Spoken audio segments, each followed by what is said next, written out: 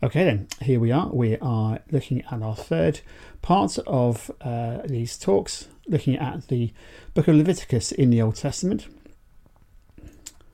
We're going to be talking about how we now get into the text, having spent some time looking at how we prepare to look at it. We're actually going to be diving in a little bit more today. But before we go any further, let's pray. Father, we thank you so very much that you have chosen to reveal yourself, ultimately in Jesus, but in Scripture too. That as we read these pages, as we read the ways in which you have inspired your people to write about you, that we might have something to learn from that. So would you open our hearts and minds? Would you dwell within us by your Spirit and help us to hear your voice speaking to us? Amen. Okay, so here we are. We're going to have a quick recap first of where we've got to. And we're going to just mention that today's part is called How to Approach, and it's really looking at the first 7 chapters of Leviticus. So here's our recap. In our first talk, we looked at the core of the story being God's desire to reconcile humanity to himself. And in the second part, we looked at how the narrative context for Leviticus is the story of humanity's exile because of a desire for self-fulfillment rather than life in all its fullness. That's the Genesis bit. And then God bringing his people back to himself. And we see that happening in Exodus. But now we're into Leviticus itself. And even in these first chapters, there is really a story being told. It's a theological story, a story that's designed to explain something about God, how he makes a way for humanity to approach him. So, first of all, we're going to look at why the first verse of Leviticus is such a big deal. Okay then. It is a really significant verse for the people of Israel. And the reason for this is because of something that happens at the end of Exodus. Something really significant has gone on in those last few verses. This really is summed up in Exodus 40:34. So the tabernacle has been designed by God and built, and Moses has overseen that work, and Bezalel has taken control, like a foreman, works foreman, of making sure that everything is done with beauty and artistry. And then at the end, in verse 34, the cloud covers the tent of meeting and the glory of the Lord fills the tabernacle. And God's actually arrived in the tabernacle. This is nearly at the very end of the scroll. And if you've been listening to the scroll being read up to this point, this is the climax. You can see how most of the scroll is at one end now, and you've had an enormous amount of story. This scroll has given us Israel in Egypt in slavery. It's given us murder and miracles. It's given us a burning bush and a river of blood and pillars of cloud and fire. We've had smashing stone tablets, and Moses' marriage is in there. We have military maneuvers. We've had escapes. It's been really, really dramatic. Death and ritual and food and fighting and flying out of Egypt. And then God has designed a home for himself. And right at the end of the scroll, God moves in. God is moving with his people. And that's awesome. But then the hero of the scroll, Moses himself, can't get in to meet with God. Moses, who is mediated for the whole nation, who received the instructions from God to make the tabernacle, can't get in to the tent of meeting. And suddenly the climax has a cliffhanger. What on earth happens next? God has moved in, but he isn't accepting visitors. It's called the tent of meeting, but no one is going in to meet him. Eden has been recreated. It's been replanted in the middle of God's people, but humanity is still shut out. The entrance is guarded by cherubim. That's the way the design was done. And in that way, it's much like the Garden of Eden. So how can the people enter and encounter God? How can they get back to the tree of life? It seemed to be heading for happily ever after. But no, what happens next? What do you mean that's the end of the scroll? What's going on here? So here is the next scroll, Leviticus and chapter 1 and verse 1. The Lord called to Moses and spoke to him from the tent of meeting and said, he said, The Lord called to Moses and spoke to him from the tent of meeting. This resolves that narrative tension. But you have to imagine, for that tension to really work, you have to imagine that the scroll is finished, the story's been told, and you as an audience member is going, I can't wait to hear what happens next. How come it's not resolved? How come it's not done? And then you have, the Lord called to Moses and spoke to him from the tent of meeting and said. Moses can't get in, but God speaks and says, when you approach me, this is how you do it. So the tent is made, people can't get in, and then God deals with that by way of invitation. Come to me, and when you come, this is what you do. The deadlock of humanity's inability to approach God is broken, but only because God has broken it. Right at the start of Leviticus, God breaks the deadlock by speaking and inviting. Notice how God called and spoke and said, all in that one verse, 3 terms for his voice.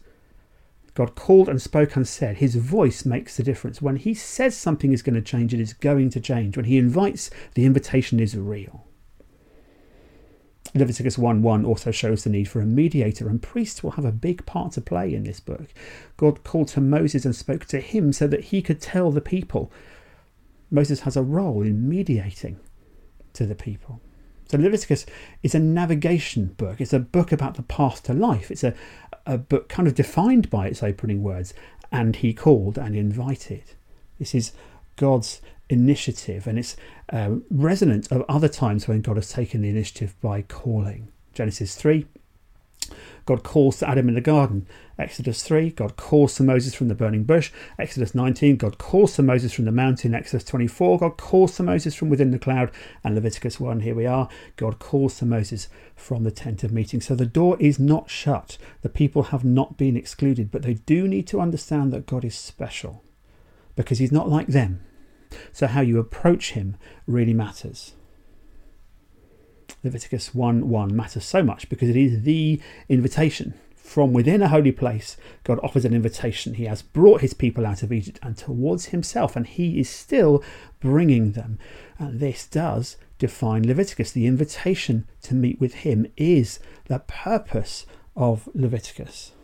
God is continuing to make a way to restore Eden, to make that Sabbath purpose of a place where God is with his people the goal that he will return to, the God with us purpose. That pinnacle of creation, not humanity, but humanity in the presence of God, is still being pursued, and God is still making it happen. So Leviticus 1:1 is crucial. So what next? Well, the tabernacle and its role. The tabernacle is crucial because it has 2 theological meanings. One is the dwelling of God, and the other is the way to God's house. It's important to remember something about God's presence here. Because God is holy, his presence is holy. And because his presence is holy, messed up humanity can't be in that presence. No analogy is really going to do this justice, but because they never do, no analogy of God really works, because you can always pull them apart. But maybe think of it a bit like this. God's holiness is like fire. That's a good biblical image of God's presence. And people, because we are messed up and sinful and self-centered and pursue a self-fulfilling life, we end up being very much like hydrogen. Really, really flammable. Go anywhere near God and we're just going to get burned up. And God knows this. God knows what it is about our humanity that's going to make it impossible for us to be where he is. It has its limitations as an analogy, that fire and hydrogen thing, but it does draw on something of the idea of natural states. God's natural state is to be that holy, that it's like fire, and our natural state is to be flammable. And God knows that for us to be with him, he's going to have to do something to help us be less flammable. He can't be anything other than holy, and let's face it, we wouldn't want him to be anything other than holy. We are created to be with God, but our wiring means we keep on choosing not God. And so we get messed up, and we're not clean and holy like God is. So, the tabernacle is God's house, and tabernacle is also a way to approach the divine presence. And in tabernacle, God is both set apart and accessible through a priest. He is kept holy and becomes approachable. And the way that access is made possible is through a series of activities, sacrifices that represent different things. These tabernacle activities are a system for worship. In much of the written work about Leviticus, this system is referred to as a cultus. It's just a word that means systems of worship. Cultic worship, that is to say, worship that's built around a cultus or a framework or a pattern. Cultic worship is worship described by a system, and this system in Leviticus is there to tell us a story, to explain to Israel the significance of the different activities, so they don't just do them, they understand what they signify while they do them. Leviticus is about a reconciliation with God through the tabernacle cultus, through that pattern. Now, this isn't because God needs rituals. Okay, it's not that he needs humanity to jump hurdles. The rituals are necessary in a way because we need to make sure our nature is changed, but also required because people need to understand what it is that God requires. So they need to tell a story. And the Bible does this an awful lot. Jesus talks in parables a lot, picture language and storytelling in order to explain something. Revelation at the end of the New Testament is apocalyptic literature. It's a particular genre of literature. It's not historical, it's not prophetic in the same way that Old Testament prophecy is. It's apocalyptic. It's different from Gospels and letters. It's its own genre. So it talks a lot in analogy and a lot in picture language. And here, something sort of similar is happening. And it's not surprising, really, because we're talking about a culture here that didn't have a universal education system in place. There's a culture without paper or printing. So it's useful for activities to carry meaning. This way, as you do things, you learn about their significance. It's learning by doing. The doing is part of the teaching, which is interesting, given that studies, even in our contemporary society, show that 2/3 of people learn best by doing, not by reading or by writing, but by doing. So God makes a way for his people to approach him. He provides the tabernacle and its associated activities. The invitation is made and the way to respond is explained. This invitation from God to reconciliation with him and to a growth in holiness is answered through this cultic worship, this cultus, this system for worship. Psalm 15 says, how can Israel dwell with God, with Yahweh? And in Leviticus, the answer is this: Israel can dwell with God, and it does so through a pattern of worship, a liturgy of actions. God is holy. Humanity is not. So there is a gap, and it's a gap between sacred and not sacred. It's a gap between holy, which is where God is, and distant, which is where humanity is. It's a gap between heaven and earth. It's a gap that's bridged by the tabernacle, which becomes a kind of portal between heaven and earth. One of my favourite fantasy fiction story series is by a guy called Tom Holt, and it's about a portable door, which is a door that comes in a tube and you can unroll it, stick it up on a wall, and then you can open it and go wherever you choose to go. That kind of portal is made available through the tabernacle. Or if you want a much more biblical way of understanding it, maybe Jacob's ladder, where a walkway becomes available, up and down which people can travel between heaven and earth. Maybe a bit in between those two. Tabernacle and its associated structures and activities are this bridge. Exodus ends with God dwelling among his people, which is a kind of precursor, isn't it, to Jesus in John 1:14, who dwells among us. But the purpose of the covenant is not just dwelling, it's also engagement. It's not just God happens to be present where we happen to be. It's much more God engages with us where we are. And interestingly, that also seems to be a bit of an echo with John 14, where the Holy Spirit is promised by Jesus to dwell in us. Through the tabernacle, the abode of God becomes the meeting place of God. So Leviticus is not simply ritual instruction, it's theological narrative. So let's have a look at those rituals, those processes, those rites, shall we say, R-I-T-E-S, that kind of ritual rite. So here we are then at part 3 of the talk, the chapters about ritual and patterns for worship, particularly sacrifice. And we're mostly looking at Leviticus 1 to 7 here, but we're not going to go through verse by verse. We're going to take an overview approach. And I will just quickly throw a note in on this. When a preacher presents scripture, they're not providing a service. Instead, they are offering something that comes from their calling by God, their experience with God, and their training for serving God. Preachers don't read the Bible so that the congregation doesn't have to. I will say that again. A preacher doesn't read the Bible so that the congregation doesn't have to. Each of us, as we follow Jesus, as we trust God, has a duty to read Scripture ourselves, to go deep into it, to swim in it.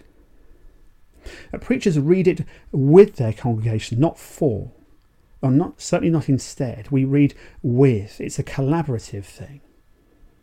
To think in terms of they are reading it so I don't have to, is to turn preaching into a consumer product, and it must never be that. I will say that I'm very conscious that probably none of us ever think I don't have to read the Bible because my preacher will do it for me. But very often we tend to work on the basis that we've heard something preached, so that Bible bit is now imparted, and I don't need to add anything to that because it's been done for me. On some kind of sub or semi-conscious level, that does really run the risk of it being a consumer process. But we must never be in that place, because we're Jesus' disciples. We're not his customers.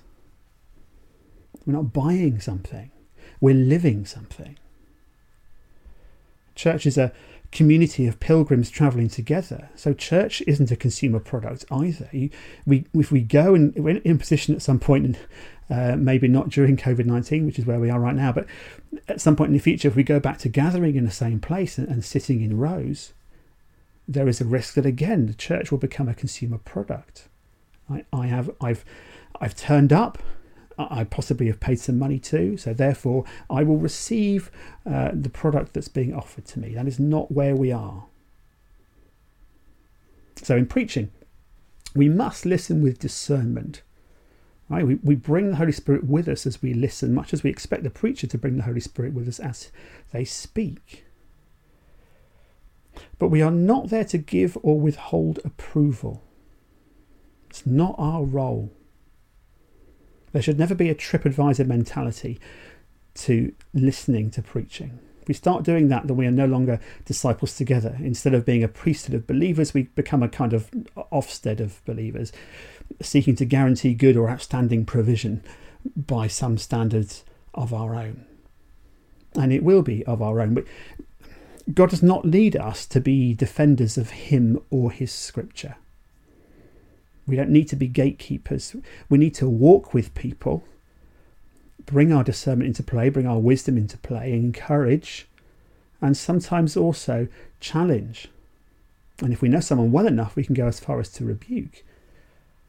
But it is the Spirit of God who sets the standards, and the Spirit of God is peaceful and patient and kind and gentle.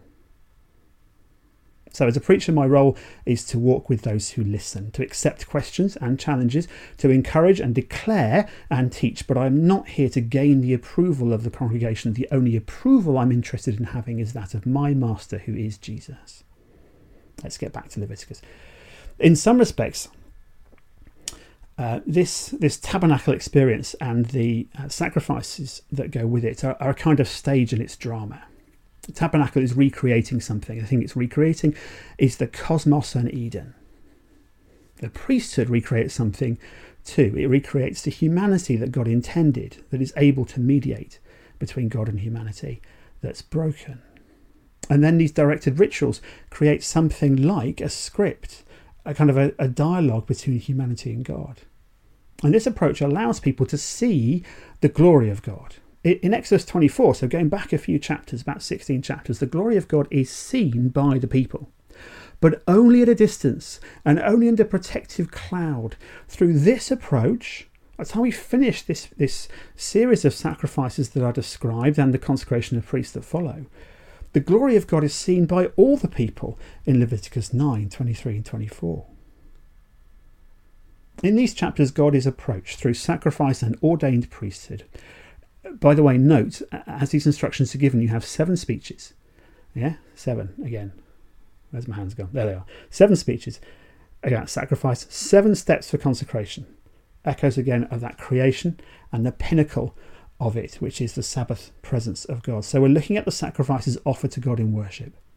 Sacrifice is the way to approach. In the Hebrew word offering has the meaning draw near as its root. So when God says when anyone brings an offering, he's saying when anyone will draw near to me. God is expecting his people to draw near and to do so through the sacrifices that they bring. And while atonement is the pinnacle of the sacrificial system, atonement is still also a means to an end. Atonement is not the end itself. Atonement is not the goal, because the reconciliation between humanity and God is the goal. The Hebrew use of the atonement word kippur has a kind of twofold meaning: a ransom from death and a purification from pollution, specifically the pollution of death itself. And to come to God and benefit from atonement, Israel had to experience 2 things: a ransom from death and purification from the pollution of death's realm. We're going to look at a list of 6 ritual activities now. They appear at different points in the Leviticus 1 to 7 narrative. So when you go back and read those chapters, you will find some of these things repeated, and other bits you'll find maybe once. And in those respects, we're not actually working through chapter by chapter, but we are laying down foundations that mean that when we read Leviticus 1 to 7 in its entirety, we're able to understand the story that's being told here by God to his people about how they approach him.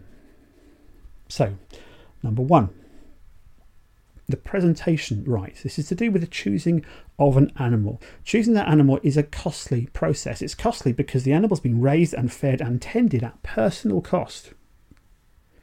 The animal has to be the best available to be offered, without blemish or defect. Really, the choice of animal represents a kind of set-apart intent. This is how much it matters to me, says the worshipper, that I will choose this animal, because it's really good, because it is without fault. The choice of animal expresses the worshipper's perspective on how important worship of God really is, how great God is, and what's justifiable to bring to him because of how great he is. The worshipper recognises the need for something without blemish, something better than they themselves could be, to stand in as a substitute for a broken and contaminated, impure, polluted self. That's number 1. Number 2, the hand leaning rite. So there's stuff in Leviticus about leaning your hand on the animal. I use that hand instead. So pressing down really quite hard on the animal's head. There's different ways in which this has been interpreted, but what I want to bring to you is the idea that the animal is being identified with by me, by the worshipper. That's my blameless substitute. And that animal remains blameless. It has to have remained blameless because the aroma from it being burned can ascend to God and be where God is. And the flesh is considered still holy. So the carcass of the animal has to be burned in a clean place. The worshipper cannot go into the most holy place, but the blameless animal can go in on my behalf. So sin is not transferred to it, because if it was, it wouldn't be able to be in those holy places. It's a blameless substitute. It is blameless where I am not, so it can represent me. Stand in my place. Number 3, the slaughter rite. So I was going to mention that's hand leaning right you might find in Leviticus 1 verse 4. The slaughter rite, for example, is in Leviticus 1 verse 5. Not the only place you find it, but it is there. The slaughter rite represents a willingness to die on the part of the worshipper. So the worshipper isn't going to die, but by being willing to sacrifice this animal, by allowing it slaughter, there's a willingness demonstrated for death. The blameless one, the animal, dies in place of the owner, life for life. And that slaughter also is a recognition of God's role as judge. So God has the right to call for a life because he has authority. He's that great. He is that just. I am not, he is. So I allow him to make that call. And I offer a life in place of my own. Rescue is not, as we see from this, not just from death, but through death. And there's cross references for that. So the Red Sea is a good example of how Israel was rescued as it was taken across the sea on dry land, not just out of death, but through death, as those waters then crash back down and so many of Egypt's best military were lost then. And the same with Noah. Death is the means through which, not just from which, rescue takes place. Number 4, blood manipulation. Not the most chilled out phrase going. It's a little bit gruesome in its way. What's important to remember here is that blood equals life. It's a symbol of life, and we're talking about stuff that you might find in Leviticus 4 verses 5 to 7 at this point.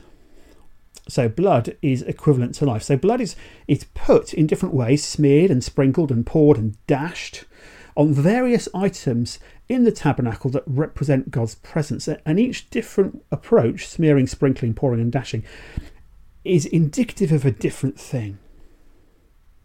But in all those cases, life is placed on a thing that represents God's presence, all the way from the horns on the altar to the trough around the altar itself. And the blameless life of the animal is identified with the worshipper. The blood of the animal is a sign of the individual's blameless life. And actually, the blood which represents life ransoms from death itself and cleanses the stain of death. So life covers death, if you like. As blood is smeared on something, life is used as a cleaning material to clean death away. Blood of life, in that respect, is a bit like a bleach to a kitchen side or a toilet bowl even. It can be put in place in order to kill something which is corrupt, something like that. As ever, these analogies have their limits. 5. Sacrifice. We're talking about burning an ascension rite here. So in Leviticus 1, 12 to 13, among others, it's called the ascension rite, but it's the one that's to do with burning and what happens to what has been burned. So the sacrifice here is not so much destroyed as it's burned, but transformed. It's not that it stops being, but instead of being a physical presence, it gets transformed into smoke, and the smoke can travel, and it can travel upwards. And actually this burning word shares the same root as the word for incense. So the key here is this idea of a pleasing aroma, something that smells good, that takes the offering and brings it near to God. The ascension offering, the burnt offering in Leviticus, has an altar named after it in the tabernacle. This offering marks the start and end of each day. So the offering is an approach to God and his presence, and it's pleasing to God, and it shapes the day-to-day life of the people of Israel. That approach to God, to be in his presence, is something that marks off daily experience. The goal of the people is the same as the intention behind the offering. So the goal of the people is what the offering does. The goal of the tabernacle is day-to-day engagement with God. The sacrifice does this. The offering does this. And he dwells among them. The whole animal, the whole life is consecrated to God. There were ascension offerings made after the Noah flood and in place of Isaac. So again, whole lives, whole family lineage, the whole of humanity is consecrated to God as they offer themselves to him. The fire that things are burned on represents the glory of the presence of God. So the offerings are burned on this fire, being transformed by God's glory in order to reach God's glory through the offering of a whole life.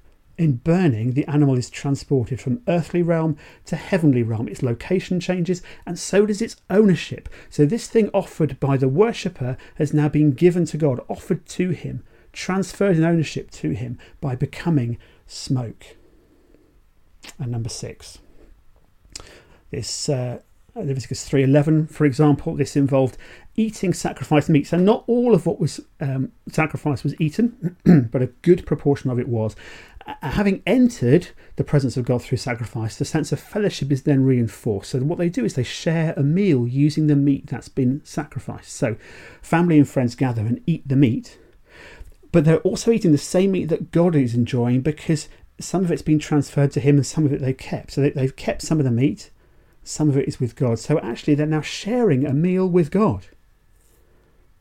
Psalm 23 verse 5 talks about, this is the Lord's my shepherd psalm, talks about preparing food in the presence of my enemies. And the idea of eating with God is included in that. This is what the NIV calls a fellowship offering, and it conveys a sense of wholeness, welfare and peace, which are all gathered in the Hebrew idea of shalom. Now, in looking at all those regulations, it's really important that we don't lose sight of God's purpose, which is to dwell with humanity and reconcile with humanity, to make a way for us to be with him.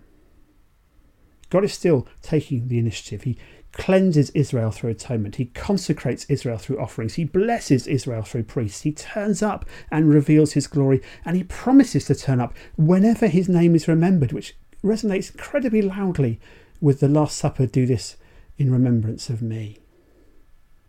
There is so much in these instructions for sacrifices, not least the idea of presenting something to God by waving it in front of the altar. Offerings are a relatively new thing in my understanding. There are many wonders here, and it's worth taking the time to look at them in more depth. And as I've said before and say again, the treasure of Leviticus, the treasure of the whole of the Pentateuch, is not given up to a shallow reading. Spend the time. I wanted to let you know that as I've been preparing for this, I've been looking at some books that I found quite helpful. Exodus and Leviticus for Everyone by John Goldingay is very accessible. The Message of Leviticus by Derek Tidball is pretty good to get your teeth into. R.K. Harrison's book is a little bit heavier going. Who Shall Ascend the Mountain of the Lord by L. Michael Morales is heavier still, but actually it's a proper goldmine. So next time we're going to be looking at the role of priests. Actions are performed on behalf of the worshipper right the way through Leviticus.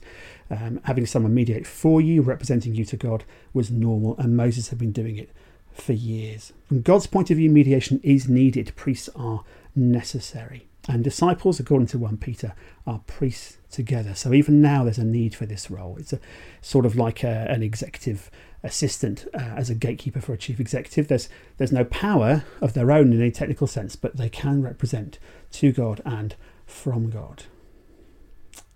So let's keep in mind what's going on in Leviticus, and let's keep this in mind too. Leviticus is about requirements both for approaching God and dwelling with God, and these requirements are never abandoned.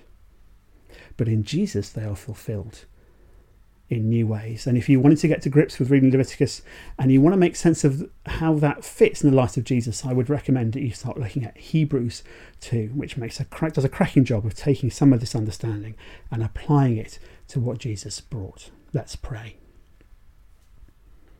Father, we thank you again for this incredible book. We ask that you would inspire us to keep going on with it, reading it, and spending time asking your Spirit to guide us in how we get the most of it. We thank you that you have, for such a long time now, been making a way for us to approach you, and we thank you for your love and your faithfulness and your tenderness that makes that possible. Bless us, we pray. In Jesus' name, amen.